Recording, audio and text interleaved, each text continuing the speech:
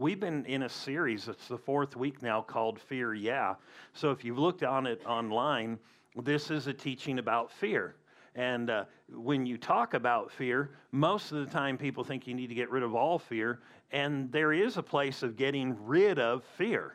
But this is a different kind of fear, and if you think of everything, like if you go to an Italian food place, if I said that right, because sometimes you say like carne asada, and people who speak different make fun of you.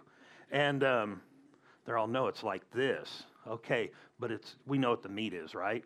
And so, it's like going to an Italian food place and saying noodles are noodles. That's how I look at it anyway. No, but they're different. And so when you start talking about fear, or you even talk about love, there's differences of different types. And so we've been talking about this good kind of fear that the Bible talks about. So without reviewing stuff, we've talked about the effect of this fear upon people. When people lose this kind of fear, it talks about how they will just live all different kinds of ways. And we talked about how this opens you up to the knowledge of God and how it will get rid of personal ambition so that you can live a focused life, and follow God. And so if you will, turn to Exodus 20. We're going to go back to that first scripture we read almost every week these last 4 weeks. So if you're here like in 6 months from now, we probably won't be reading this. But Exodus 20, and this has been our kickoff scripture kind of about this. We're going to read from the 18th verse down, but in the context, you can see here that God was gathering all the children of Israel. They had just come out of Egypt, and God is now going to gather them and just kind of give them a little flash of His power. They're just going to see His power on display. They're going to sense His presence. They're going to see Him as He is in a snapshot, but in all reality, not really how He is, because we know no human being can see Him in His full extent and live. Your body would just melt. You'd go be with Him. You with me? And so, but there's a lot of people in the world who live like there is no God. And once they have a taste of who He is, like they give their life to the Lord or have an experience with Him, lives can radically change then. And so God was wanting to do that for His people who He chose here. And so Exodus 20:18, it says, now all the people witnessed the thundering, the lightning, the flashes, the sound of the trumpet. And when the people saw it, they trembled and stood afar off. So they saw up on this mountain what the Bible calls the glory of God that came like a cloud, not a regular cloud, but it was just power. This is where, maybe you've seen the movie The Ten Commandments, when Moses came down and his face was shining and there was so much power on him, the children of Israel said, cover your face. We can't stand this. It's just there's power being radiated. And it was awe. It was reverential. And so this is when God's putting it on display for the people, all of them. It says, then in verse 19, then they said to Moses, you speak with us, and we will hear, but let not God speak with us, lest we die. They are totally in this situation where they're getting paranoid here in front of this major demonstration of God's power. And I would say this, no matter who you are, if you really saw who God was, there would be a tendency towards yikes. You with me? And so here they are, they've watched God do all these miracles in Egypt, striking the firstborn dead, and He protected them when they shed the blood of the lamb and all these different things, but God kept protecting them. They saw this, all these things, and they saw the Red Sea part. They never had this effect on them. And here they are, whoa, So this was not just a cloud like we're like, oh, look at the Superstition Mountains. We text our friend. You see the clouds? It's beautiful. Oh, look at the sunset. Look at the clouds. No, this is not that kind of cloud. If you read through the Old Testament, this cloud of glory is the same one that appeared on the mountain when Jesus had been with his disciples and took Peter, James, and John up there, and all of a sudden this cloud came over, and it's called the glory of God, and it said Jesus was transfigured. His whole body changed. He started getting white, glowing like an angel, and all three of the guys who had traveled with him, who saw the dead raised, blind eyes open, lepers cleansed, all of a sudden they're all on the ground, boom, afraid. And they're like, yikes. And the Lord had to lift them up and say, don't be afraid. But there is just something when you really see God for who he is, that it can induce a fear if you're not careful. And so they said, no, we don't want this. Verse 20 said, Moses said to the people, do not be afraid. Here is the bad kind of fear. The bad kind of fear is a terrifying fear that makes you want to run. Adam and Eve, Moses wasn't in the garden. That's a different story. But they were there, and they hid themselves from fear from God because they had sinned, they had done wrong, and they hid themselves. But God still came looking for them. But here Moses said to the people, do not fear. In other words, don't have that terrified type of fear where you run. For God has come to test you or to try you, and that his fear may be before you, so that you may not sin. And a good way to say this, because sin just means miss the mark, to do what's not always right. And so he said, listen, I have appeared to help you see just who I am. That'll help you with your life. And he said, so that you might have my fear. And this kind of fear is different than, because he wasn't like going, don't fear. Fear. No, he was saying that my fear, or literally a holy, respectful awe, like whoa. But in the context, what he's doing is he is setting up this thing where I'm going to be your God. I'm going to be with you all your days of your life. As you guys go in to possess the land, I'm going to be with you. So I want you to know how powerful I am, that I'm on your side, I'm with you, I'm the one who delivered you. I want you to have a right perspective so you can be in awe and recognize whatever you face it with me.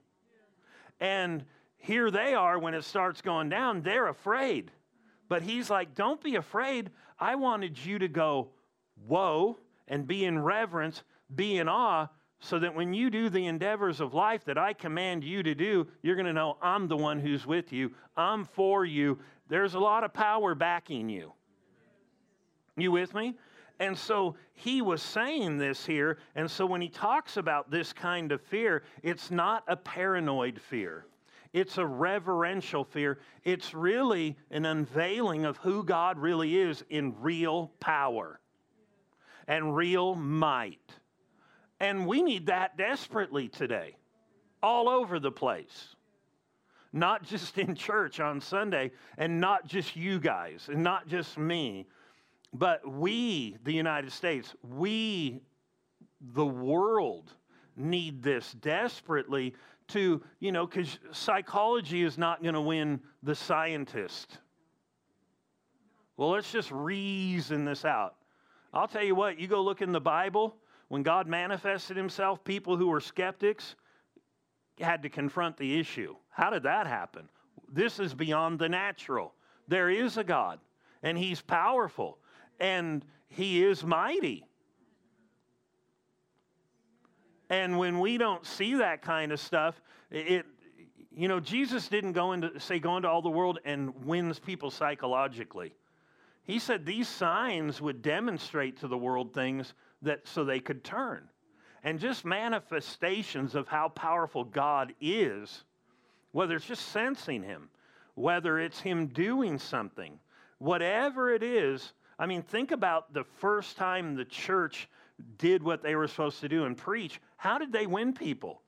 Did the disciples go, okay, there's 120 of us in the upper room. All right, here's what you do. You take 1,000 flyers, you group, and you go to this neighborhood. And you guys go to this neighborhood and take 1,000 flyers. And you guys go to this neighborhood, and we're just going to canvass the area, and then we're going to call a special meeting.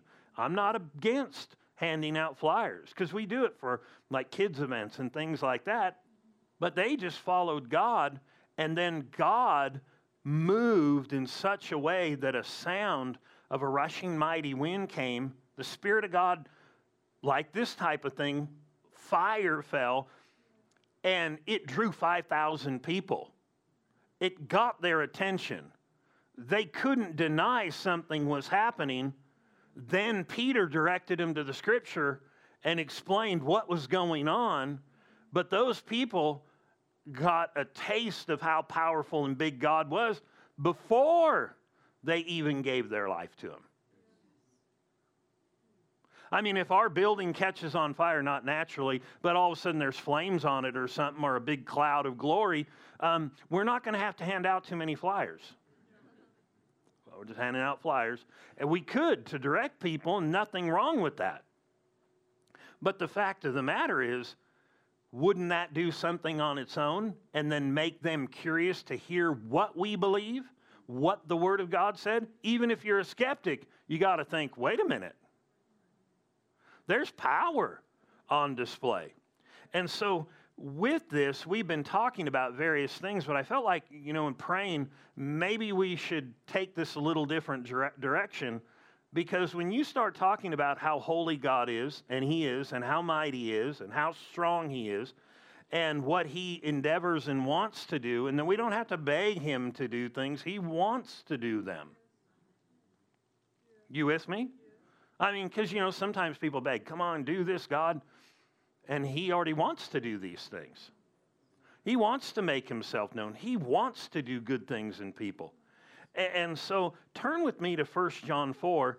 Even though God is all-powerful and we should reverence and respect Him, I think there is a perspective of approaching Him when we know He's all-powerful and we know He's holy and we reverence Him highly. As a person who's come to know the Lord, there is an element of not having the wrong kind of fear, but having the right kind of reverence. So 1 John 4, and I'm going to read this verse, and it's probably going to be real familiar to people. I'm going to start reading verse 18, 4:18, 1 John, way in the back of the Bible, right before the book of Revelation. It says this, verse 18, there is no fear in love. But perfect love drives out fear because fear involves torment. Now, we've read scriptures where the whole church walked in the fear of the Lord and the comfort of the Holy Spirit. And it was a right kind of fear. And the Bible tells us, even in the New Testament, submit to one another in the fear of the Lord. So this is a different kind of fear. And he said this kind of fear involves torment. So if the type we're talking about in some way induces some kind of torment where you're like, oh no, I've got to stand before God. Oh no, I'm in trouble. That's the wrong kind of fear. That's not a respect that's properly placed. And so this scripture has been abused. Well, if you just knew love, it would just cast out all fear. Well, you have to know what kind of fear he's talking about here. And what the fear is. Because notice, it says, there is no fear in love, but perfect love casts out fear, because this kind of fear involves torment, but he who fears, or you could say this, he who is tormented. Where's torment here? It's an internal thing in the mind. You know, a Christian could live tormented for a long time over feeling like I'm just not perfect enough. No, you're not. Good news is nobody is. But you don't have to be tormented. Because he's talking about this kind of love, whatever this love is, will drive off this torment. So it's something about knowing this love that will get rid of this torment, this fear. Wrong fear produces a torment. Because he said this kind of fear involves torment. Do you think torment's of God? I'm just a child of God. No, he wants you to be at peace. He wants you to be able to be comfortable in front of him. And he said this kind involves torment, but he who fears has not been made perfect. Now, when it uses the word perfect, it's not talking about, wow, that's a perfect this, or everything's totally in order. The word perfect many times in the New Testament could very well be translated mature or developed. So you could say it like this. But he who fears has not been made perfect or got the right understanding of love. We love him because he first loved us. Now, if you read the context, he's talking about boldness in the day of judgment. You ever heard the scripture? As he is, so are we in the earth. That we might have boldness in the day of judgment. What torment does is make you feel like this kind of fearful torment. I'm just not good enough in God's sight. He's so pure. He's so big. And then it makes people have a fear about that day standing before God. And if there is any timidity about any of this in a believer, you're being tormented. And he said if you understood this love he's talking about, it would drive off the torment. The problem about this love is we live in a society that likes a lot of feelings, so we will sing, "Come and hug me, Jesus. Just give me a big old hug. We just hug you, Jesus. Hug me back." You don't need that. That's not the love he's talking about.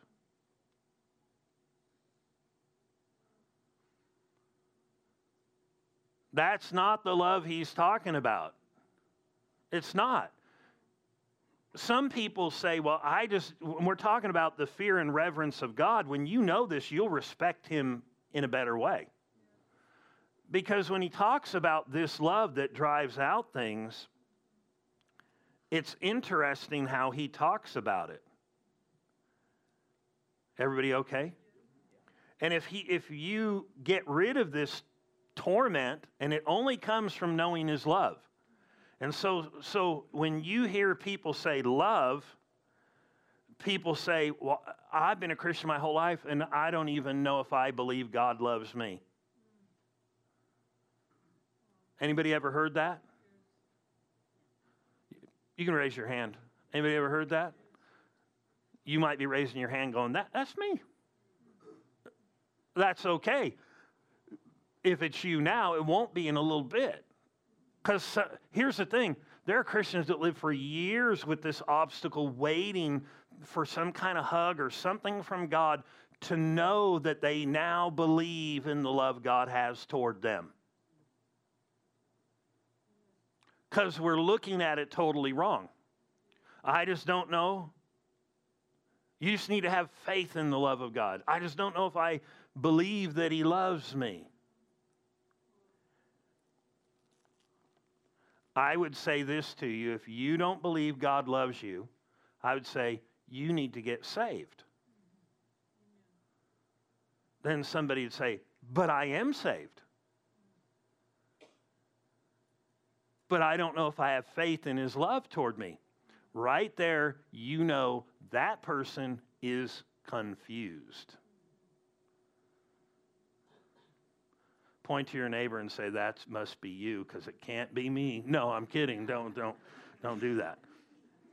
Because when people think of this, and there's so much, well, I'll just be nice and won't say anything and just go back and read verse 12. No one has seen God at any time. If we love one another, God abides in us, and his love has been perfected in us. By this we know that we abide in him, and he in us, because he has given us his Spirit. How do we know we're in him? How do we know we abide in him? Because we're born of God, people who are saved. The Bible said his Spirit. When people ask you, well, how do you know? You got any proof out there? My proof is right in here. The Bible said his Spirit bears witness with my spirit that I'm a child of God. I just know it inside. And so I can't take and give that to you, but you can have it for yourself. But notice what it goes on to say. He's given us his Spirit, verse 14. And we have seen and testify that the Father has sent the Son. Notice this phrase, the Father has sent the Son as the Savior or the payment for the world. Whoever confesses that Jesus is the Son of God abides in him, and he in God. So it's that same term. When you confess him, you abide in him, he abides in you, but then his Spirit will witness to you that you belong to him. The very next verse says, and we have known. Not we're gonna know, we have known. What is it that we have known? And what is it, the next part says, and we have believed. What is it that you've known as a Christian and that you've believed that caused the Lord to come live in you, and you to abide in him, and then his Spirit to live in you? And witness to this fact. We have known and believed the love that God, notice this, believe the love that God has for us. Notice it says you've known and believed this. But how many Christians say, I don't know if I believe that God really loves me? But right here he said every Christian knows this and believes God's love toward him. I wonder if I've been looking in the wrong place for the love and not realizing maybe I do believe in the love God has toward me. Everybody okay? Notice this. We have known. That's not we might, we have. If you're a believer, you've known and believed the love that God has for us. God is love, and he who abides in love abides in God, and God in him. Or you could say it like this, he who abides in this love. What is this love that he said I believed in, and I'm saying I don't know that I believe God loves me? When he's so powerful, but this love, if I could understand this love, it would drive off all torment. Well, man, I need to know this love. Back up to verse 9. In this, the love of God was manifested toward us. Stop. In what he's about to tell us, he's going to show us how he put on display for you, for me, for the world, his love toward you. He's saying, this is manifested. It was shown forth to the whole world. Notice, in this the love of God was manifested toward us, toward humanity. How? You're telling me I believed it. You're telling me he's in me. I believe he's in me. I believe I'm born of him. But how in the world has this love been manifested to me? I don't even know if I believe in it. No, you're just confused. You've believed in it. You probably have strong faith in it, but you've been taught love is a hug. Love is a feeling. Love is a kiss. Love is flowers. Love is chocolate. Love is the movies. And I'm all for doing that kind of stuff, especially the chocolate. I don't need anybody to get me chocolate. I'll buy all my own chocolate. But that's not love. He said this love was manifested. This means it became apparent and it was seen.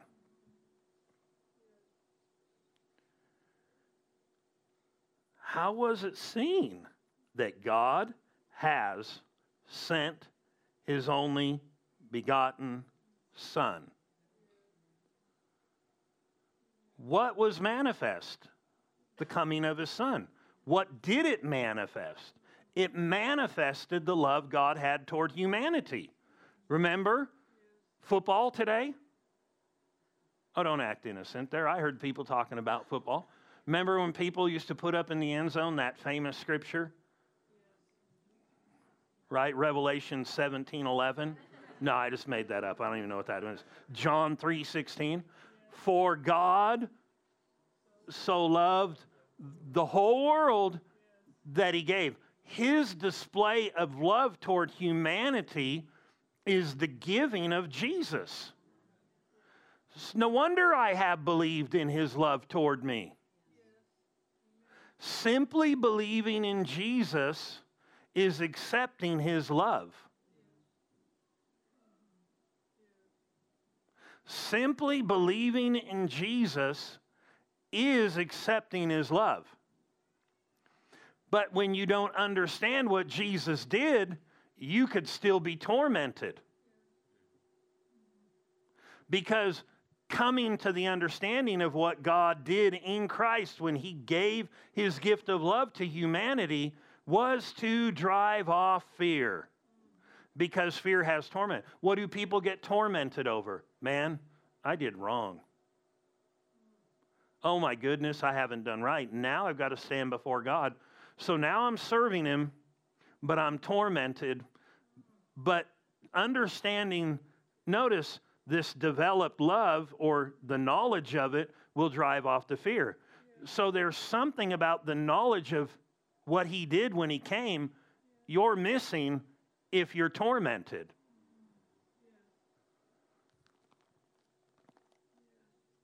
So this isn't the fear of awe. This is the wrong fear. Everybody alive? And so he said, notice this. In this, the love of God was manifested or seen toward us, that God has sent his only begotten Son. No wonder he said, you've known and believed the love God has to you. Because to get saved, you have to believe Jesus died, Jesus rose again. But the problem is if we think that's all it was, and we think we're just forgiven sinners, and we're still the same way we once were, we will be tormented. Because you'll say things like, yes, I'm a sinner, but I'm forgiven. No, you're not a sinner once you got saved. So he's saying, you telling me you ain't going to sin? No, you may have just sinned. But you're not a sinner by nature. You're now a child of God. What if I came up to you and you had little kids and I said, oh, I love your kids. They're great. Look at these kids here. And what if I came up to your kid and said, your kids are just little sinners?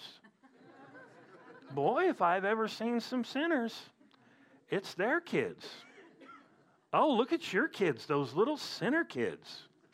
Oh, they're just little evil things, aren't they?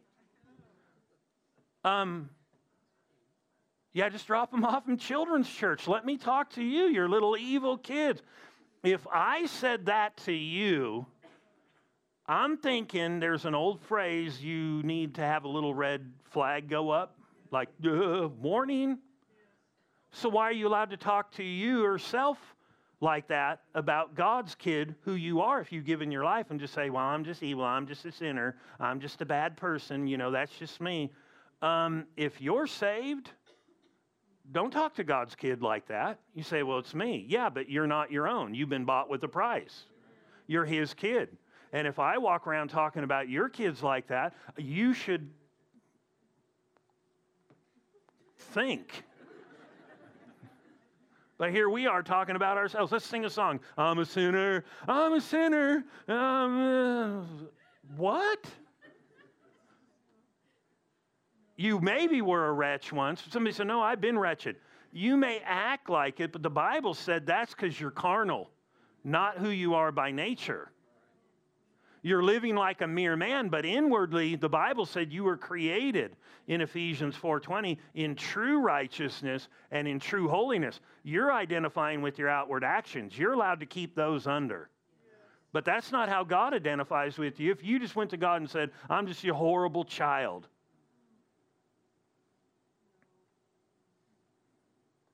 Or I just called your kids horrible. That's more identifying to people because they go, how dare you talk about my kid like that? Sure, my kid's not perfect, but don't you call him that or her that. Yeah. But then we're allowed to do that about ourselves. Or sing a song and then spew that all over everybody. But if you're saved, you're God's kid.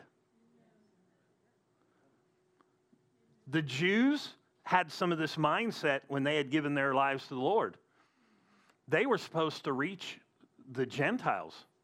In Acts 10, the Lord appears to Peter and has this vision, and the Jews called the Gentiles, meaning us, meaning if you don't have a Jewish background or were born to one of the tribes.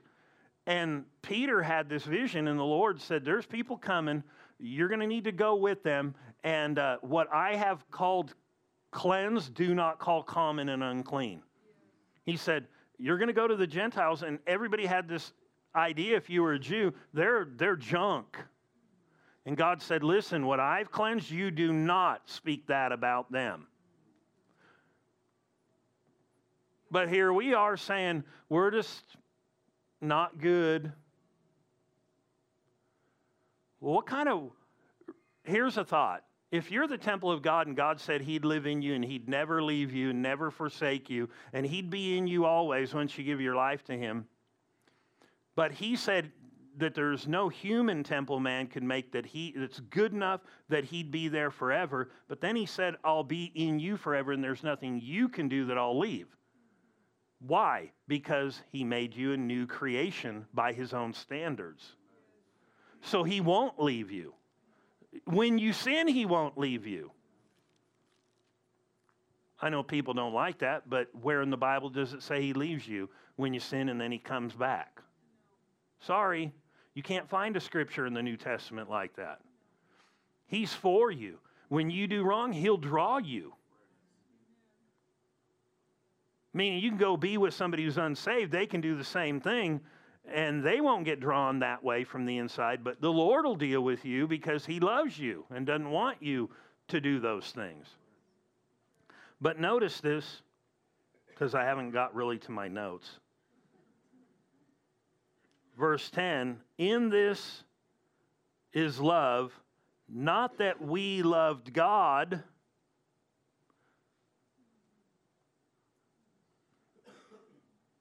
not that we loved God, but that he loved us. And he sent his son to be the propitiation, which is a nice word, for our sins. What does that mean? It means he was a payment to release you from your sins. Yeah, but I've been sinning since I was saved. He didn't provide for the forgiveness and the release of all sin up until the time you got saved. It'd be better to wait till right before you die to get to be chancy. Yeah. Oh, that, it'd be a little, because that's where you get the best benefit.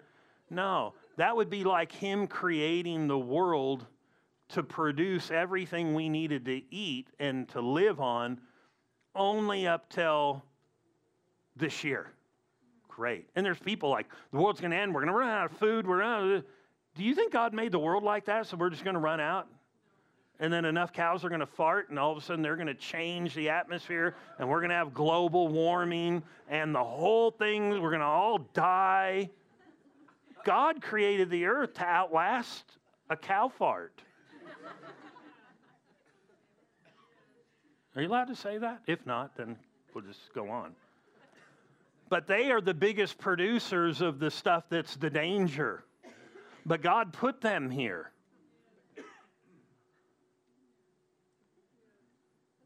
so you could eat them and have a cheeseburger and a steak and ribs if you like. Well, he didn't put them here so that like 100 years before he returns, we're going to run out of food. Now what are we going to do? No, the same thing is true. He didn't sacrifice so that at a certain point it runs out. Hebrews 10 says something that might be worthy of looking at. If we've known and believed the love God has toward us, what is the love? It's the payment Jesus made. When we understand the payment Jesus made, we won't have torment before that day or of going to see the Lord. I've met Christians over the years that just haven't done things perfect. They just said, I'm so afraid to see the Lord. The reason you're tormented is you don't know. He's going to be like, man, it's so good to see you. And you're going to be like, what about all that stuff? And he's not going to be going, oh, I'm glad you brought that up. I was going to give you a hug first, give you a high five. Then we were going to talk. No, the Bible's interesting on that subject where our works get tried by fire and everything that was done wrong just gets burned, but you get in by salvation. But if you do certain things the right way, then there are rewards. But it doesn't say he brings all this up. Notice this in Hebrews, the 10th chapter. Everybody alive still. The 14th verse. And it says, for by one offering he has perfected forever those who are being sanctified or set apart. In other words, those who get saved, one offering perfected you, cleansed you, paid the price for you. Notice verse 17. Then he adds, their sins and their lawless deeds, I will remember no more. Now notice, how many times did Jesus die? Okay, one time. Now there's a lot of types and shadows in the Old Testament. And why did was God so harsh on Moses for smacking a rock twice? Why? Why he smacked it twice? The Lord said, you strike it one time, and then all the water that the people would ever need will come from there. And he got angry with the people, and he struck the rock again, and the Lord said, that did it. You are not going into the promised land. I told you to speak to the rock after, and it would give all the water all the people would ever need. Now remember this, the Bible said that that was a picture of Christ. It said Christ was the rock that followed them. He only had to be struck once, then water flows freely. Didn't Jesus say, I will be like a well. Salvation will be like a well, bubbling up continually. He only had to be struck once. He didn't need to die twice. His payment of once was enough for all. Period. Even the ones you haven't done yet. He's already paid for it. Already paid. Notice verse 17, for he adds, their sins and their lawless deeds I will remember no more. He won't. Now where remission or where there is remission, that's different than forgiveness. It literally means an absolute removal of these. Where these are remitted or gone, there is no longer an offering for sin. Why did they keep offering sacrifices year after year after year? Because it couldn't get rid of sin. It could only cover it. He did it one time to pay for all of it till he returns. One. That's why he doesn't do it anymore, because he paid the full price. If he paid the full price and you believe the full price is paid, even for the one you did yesterday, then you should realize it's remitted, it's gone because I'm in Christ. I don't have to be tormented about a day when I stand before the Lord, because if I believe God's love towards me, that means God did this for me. I don't do this for myself. I don't do this for myself. I can't do this for myself. Nobody can be good enough to do this for themselves. Ephesians 1:6 talks about how that he has made us by the praise, it says to the praise of the glory of his grace. Now, I used to read that and think, what in the world? To the praise of the glory of his grace, by which we've been made accepted into the beloved. And I'd think, what did he just say? It literally means we praise and give glory for his grace, the glory of his grace. Or in other words, the greatness of his gift. By that gift, he, not you, made you and me accepted into the beloved. You didn't make yourself accepted. That's understanding the love he has toward you. You don't make yourself accepted. He did by his blood. He did that. Everybody alive? Everybody with me? I'm going to read one more. Well, no, I'm not. Romans 8.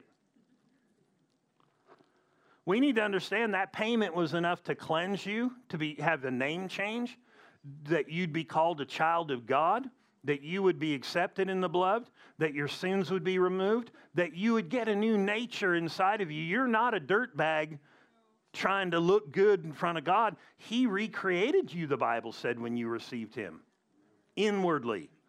That's why you have to renew your mind to get it in line with how you've been created in Christ once you gave your life to the Lord. And there's a lot of stuff that doesn't help. Badgering people to do right doesn't help. People realizing they've been made new and start thinking right will help.